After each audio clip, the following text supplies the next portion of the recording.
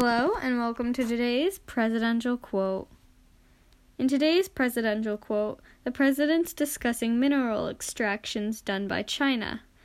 While doing so, he seems to greatly downplay the effects seen by those doing the extractions.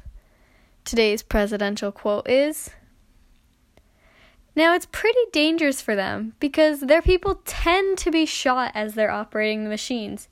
You know, it's not exactly the safest place." This is today's presidential quote.